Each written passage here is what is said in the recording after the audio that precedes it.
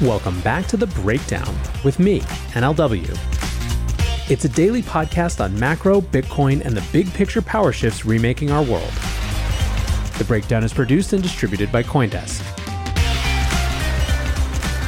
What's going on, guys? It is Wednesday, March 8th, and today we are heading to the macro side of the house to get caught up with Jerome Powell.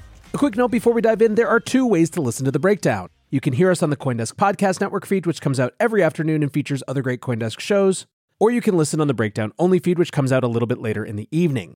Wherever you listen, I would so appreciate it if you would take the time to leave a rating or a review. It makes a huge difference in people discovering the show. All right, guys, so as I mentioned right up front, today we are using the occasion of Fed Chair Jerome Powell's semi-annual report to the Senate about the state of monetary policy to check in with where things are in the macro realm. It's been an interesting few months where there has been so much crypto-specific chaos that it's been easy to lose sight of the fact that we are all ultimately in a risk sector that is caught up in the larger macro machinations. Now, the last time Powell testified before Congress was in June of last year. Annualized inflation was at its peak above 9%, a 40-year high, and the Fed was just 3 meetings into what would become the fastest tightening cycle on record. The Fed discount rate was at 1.75%, and the previous week at the June FOMC meeting, Powell had delivered the first in a string of 4 gigantic 75 basis point raises. Each of those represented the largest rate hike increment seen since 1994. The tone in Congress at that time was incredulous. Democrats were concerned that accelerated rate hikes would tip the economy into a sharp recession with massive unemployment. Republicans, for their part, took the opportunity to excoriate the Fed chair for moving too slowly when inflation had begun to get out of control in late 2021. Both sides of the aisle were openly doubtful that the Fed had the tools to tame inflation. Since then, inflation has come down dramatically, clocking in at 6.4% for January and recording 7 straight months of reductions in headline inflation. The Fed has taken rates all the way up to 4.75% and forecasts that they are not yet considering an end to this hiking cycle. Now, when it comes to this particular conversation on the Hill, right out of the gate, it was a political endeavor. Not that you'd ever really expect that it wouldn't be. Still, the talking points around inflation have clearly become more crystallized on each side of the aisle in the last year since Powell spoke to the Senate. This really showed right from the opening statements. Committee Chairman Sherrod Brown, a Democrat, introduced the hearing with a long, kind of weird, rambling speech about increased corporate pricing power being the true driver of current inflation. He said, quote, "The broadening of inflation beyond commodity prices is more profit margin expansion than wage cost pressure." Brown raised concerns about the potential for Fed policy to crush the working population with increased unemployment without actually addressing the root cause of inflation. Quote, "Not only will higher interest rates not solve it, if they're overdone, they'll make it worse." While Brown acknowledged that the Fed has little role reigning in corporate power, he called for the Fed to talk about this issue. Quote, "High interest rates, falling wages, increasing unemployment are all hallmarks of failed policies that end up helping Wall Street, the largest corporations in the country, the wealthiest people in the country.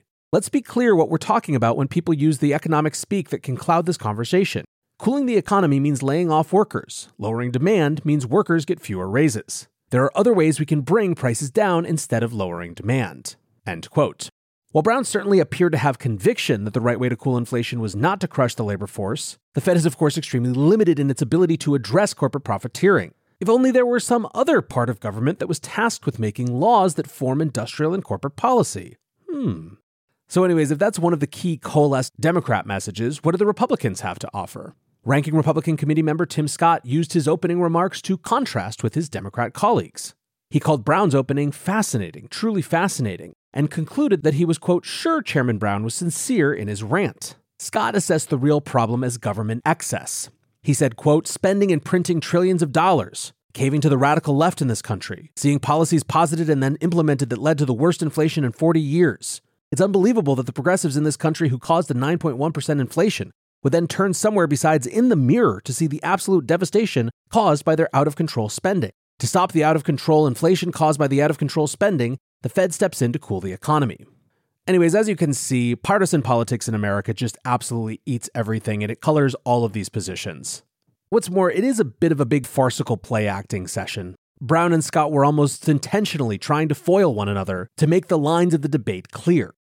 Anyway, then we got to Powell's intro. Jerome introduced the semi-annual monetary policy report with a repeat of the Fed speak we've heard at recent FOMC meetings. The Fed is acutely aware of the hardship that high inflation causes. Monetary policy has been dramatically tightened with forceful actions. The full effects of monetary tightening is yet to be felt. Powell then moved on to an assessment of economic indicators, pointing out that all of the data for employment, consumer spending, manufacturing production, and inflation have partially reversed the softening that was seen in December. Quote, the breadth of the reversal suggests that inflationary pressures are running higher than expected at the time of our previous FOMC meeting. This was Powell definitely moving even more hawkish. Powell presented the current inflation outlook that both goods and housing are showing disinflationary trends, but inflation in non-housing services is not showing any signs of cooling inflation. He noted that real GDP growth was below trend last year, while the labor market remains very strong. Powell repeated previous guidance that the FOMC, quote, continues to anticipate that ongoing increases in rates will be appropriate. He then presented the new guidance that Fed watchers and markets had been anticipating. Quote, the ultimate level of interest rates is likely to be higher than previously anticipated. Powell confirmed that the FOMC would be willing to do more. Quote, if the totality of the data were to indicate that faster tightening is warranted, we would be prepared to increase the pace of rate hikes. In other words, Powell was saying, raise rates at 50 basis points per session rather than 25 basis points. Closing out his remarks, Powell once again pointed out that the historical record strongly warns against backing off on rate hikes until inflation has been snuffed out. Now, what matters with things like this is all about the market's interpretation, and the TLDR was that hawkish Powell showed up and that the higher for longer memo finally landed. The big takeaway for markets was Powell's guidance that the terminal rate would likely be forecast higher when the FOMC meets later this month. During the hearing, the 2-year Treasury yield shot up, driving above 5% to its highest level since 2007. Keep in mind, the terminal rate is often closely linked to the 2-year yield. Fed funds futures markets, which are typically a solid forecasting mechanism for an upcoming FOMC decision, flipped their bets. Going into the hearing, the market had priced the chance of a 50 basis point hike this month at less than 30%. Once Powell started talking about a higher terminal rate, that probability rapidly moved and is now sitting at over 60%, meaning that markets have now priced in a base case that the Fed will go back to larger rate hikes immediately. Even more dramatically, markets are beginning to price in some probability that the Fed will need to take rates above 6% during the third quarter. The dollar index reacted strongly, gaining 1% in the hours following the hearing to reach a 3-month high. Risk markets were obviously taken a bit aback by Powell's testimony. Both the S&P 500 and the Nasdaq sold off by more than 1.2%. Bitcoin fared relatively better, falling less than 1%, but tumbled out of its tight range around 22,400 and momentarily lost the key level of 22,000.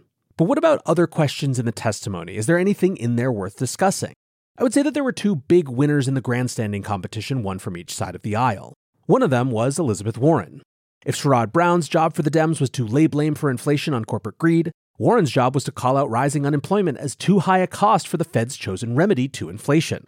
The senator from Massachusetts came firing out of the gate with a clear agenda. She said, quote, the Fed has raised interest rates 8 times over the last year in what has been the most extreme rate hike cycle in 40 years. Your tool is designed to slow the economy and throw people out of work. Her questioning was premised on the idea that inflation had a range of factors, including corporate price gouging, just like we had heard about from Sherrod Brown, as well as the ongoing war between Russia and Ukraine. Warren pointedly asked whether Chairman Powell knew how many people would lose their jobs by the end of the year based on current Fed projections. Powell said that he did not have the numbers in front of him, but that this was an unintended consequence. Obviously unsatisfied with this answer, Warren asserted that higher unemployment was in fact the obvious consequence of current Fed policy, and added that 2 million people were likely to lose their jobs. Arriving at her soundbite, Warren asked Powell, quote, if you could speak directly to the 2 million hardworking people who you're planning to get fired over the next year, what would you say to them? Powell replied, I would explain to people more broadly that inflation is extremely high, and it's hurting the working people of this country badly. All of them, not just 2 million. We are taking the only measures we have to bring inflation down. When pushed further, a clearly agitated Powell asked, will working people be better off if we just walk away from our jobs and inflation remains at 5 or 6%? Having made her point that recession is somewhat inevitable on the Fed's current course, Warren asked if Powell can, quote, stop it at 2 million people. She said, quote, history suggests that the Fed has a terrible track record of containing modest increases in the unemployment rate. Once the economy starts shedding jobs, it's kind of like a runaway train. Regaining his composure, Powell simply stated, right now the unemployment rate is 3.4%, which is the lowest in 54 years. We actually don't think we need to see a sharp or enormous increase in unemployment to get inflation under control.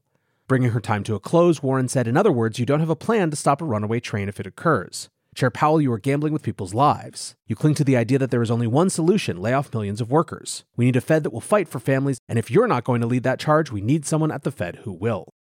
Now, there are a lot of people who rightly point out how much of Elizabeth Warren's position here comes from her political image making versus any real understanding of the economics. However, there is an underlying question that's probably worth asking. One of the most farcical aspects of all of this is that monetary policy is being asked to fix a problem almost entirely on its own that was not entirely of its own making. Yes, it's quite clear that the Fed deserves their share of blame for taking an entire year off of raising rates under the banner of inflation being quote-unquote transitory. However, the root causes of inflation involve some combination of supply-demand mismatch following dislocations from COVID, fiscal policy which put excess money in the hands of citizens, and more. Now, however, the only tool being used to fight inflation is monetary policy. The only string Powell has to push on is demand destruction. As Powell has often pointed out, he can't make it so that there's more supply of things. His only tool is to make it so people can't buy things, so they stop buying them and so prices for them come down. That's obviously oversimplified, but not really that much in essence. And the damnable thing about that is that the tools that Powell has to do this are basically going to hurt the most for the same people that inflation is hurting the most. Join CoinDesk's Consensus 2023, the most important conversation in crypto and Web3, happening April 26th through 28th in Austin, Texas. Consensus is the industry's only event bringing together all sides of crypto, Web3, and the metaverse. Immerse yourself in all that blockchain technology has to offer creators, builders, founders, brand leaders, entrepreneurs, and more. Use code BREAKDOWN to get 15% off your pass. Visit consensus.coindesk.com or check the link in the show notes. By the way, Powell kind of caught this from the other side of the aisle as well. Senator Kennedy started by pressing on the Republican talking point of out-of-control fiscal spending, suggesting that reducing government spending could assist the Fed in bringing down inflation. But then he put to Powell, quote, "When you're trying to slow the economy, you're trying to put people out of work. That's your job, is it not?" Agitated, Powell responded, "We're not trying to raise the unemployment rate. We're trying to realign supply and demand. That could happen through a bunch of channels, for example, job openings." Kennedy came back at Powell, presenting the history of periods where the Fed has achieved disinflation, which typically came with rises in unemployment alongside recessions. Kennedy said, "If history is right, unless you get some help, in order to get inflation down from 6.4% to 4.4%, the unemployment rate is going to have to rise to 7%, based on history." Powell agreed, stating that is what the record would say. Kennedy reached a crescendo, suggesting, quote, "The only way we're going to get this sticky inflation down is to attack it on the monetary side, which you're doing, and on the fiscal side, which means Congress is going to have to reduce the rate of growth of spending and reduce the rate of debt accumulation. The more we help on the fiscal side, the fewer people you're going to have to put out of work." Seemingly tired of the line of questioning, Powell conceded it could work out that way. Now, what about other topics of interest from this long hearing? Crypto did make a few appearances. Senator Brown was the first to bring up crypto during the opening salvo of questions for the hearing. He asked Powell how the Fed is going about evaluating the risk of crypto-related activities within the banking sector. Powell responded that the Fed had been quite active in that area, but warned that the Fed does not want to stifle innovation, noting that this would have the effect of favoring incumbents. He did not mince words, saying, quote, "We've been watching what's been happening in the crypto space. What we see is quite a lot of turmoil. We see fraud. We see a lack of transparency. We see run risk." He characterized the actions of the Fed as simply ensuring that regulated banks are being careful and giving regulators notice of their crypto-related activity. Senator Cynthia Lummis asked about the paradox of the Fed's position on stablecoins. She noted that the Fed, as a member of the president's working group on financial markets, had called for bank-like regulation of stablecoins in 2021. Then this year published the guidance that a bank issuing a stablecoin on a public blockchain is highly likely to be inconsistent with safe and sound banking practices, their words. Powell attempted to clarify the Fed's view. Quote, "I think there are real concerns about permissionless public blockchains. The reason is that they've been so susceptible to fraud, to money laundering, and all of those things." Lummis asked if there was a place for well-regulated stablecoins, to which Powell said, "I think in a world of appropriate regulation, where stablecoin activity gets the same regulation as comparable products, there could be a place for stablecoins in our financial services sector." Lummis pointed out that many other jurisdictions are standing up crypto regulations. She asked if the U.S. is at risk of being a rule taker rather than a rule maker when it comes to digital assets. Powell responded, "I do think it would be important for us to have a workable legal framework around digital activities. I think it's important and something Congress in principle needs to do because we really can't do that." It's nice to see Senator Lummis pushing here a little bit, especially given that the Fed has taken an active role in Operation Choke Point 2.0, given their recent joint statements about why banks should be cautious servicing crypto companies. Anyway, trying to sum this up, I think the big thing is that higher for longer is finally sinking in. Powell seemed to forecast 50 basis points is in range for the March 16th FOMC meeting, and that a higher terminal rate forecast is coming. Totally unexpectedly, bipartisanship is completely gone. Dems blame corporate profits, the GOP blames fiscal excess, and both seem happy to wield inflation as a cudgel rather than actually addressing it. Now, in terms of whether that 50 basis points could be walked back, and whether we might see only a 25 basis point hike. Most market commentators think that we're going to need to either see a cooler than expected jobs report, which is due next Friday, or a pretty significantly cold CPI report, which is also coming out next week. Until then, the hawks are ruling the roost. All right, guys, that's the macro outlook from here. Appreciate you listening as always, and until tomorrow, be safe and take care of each other. Peace.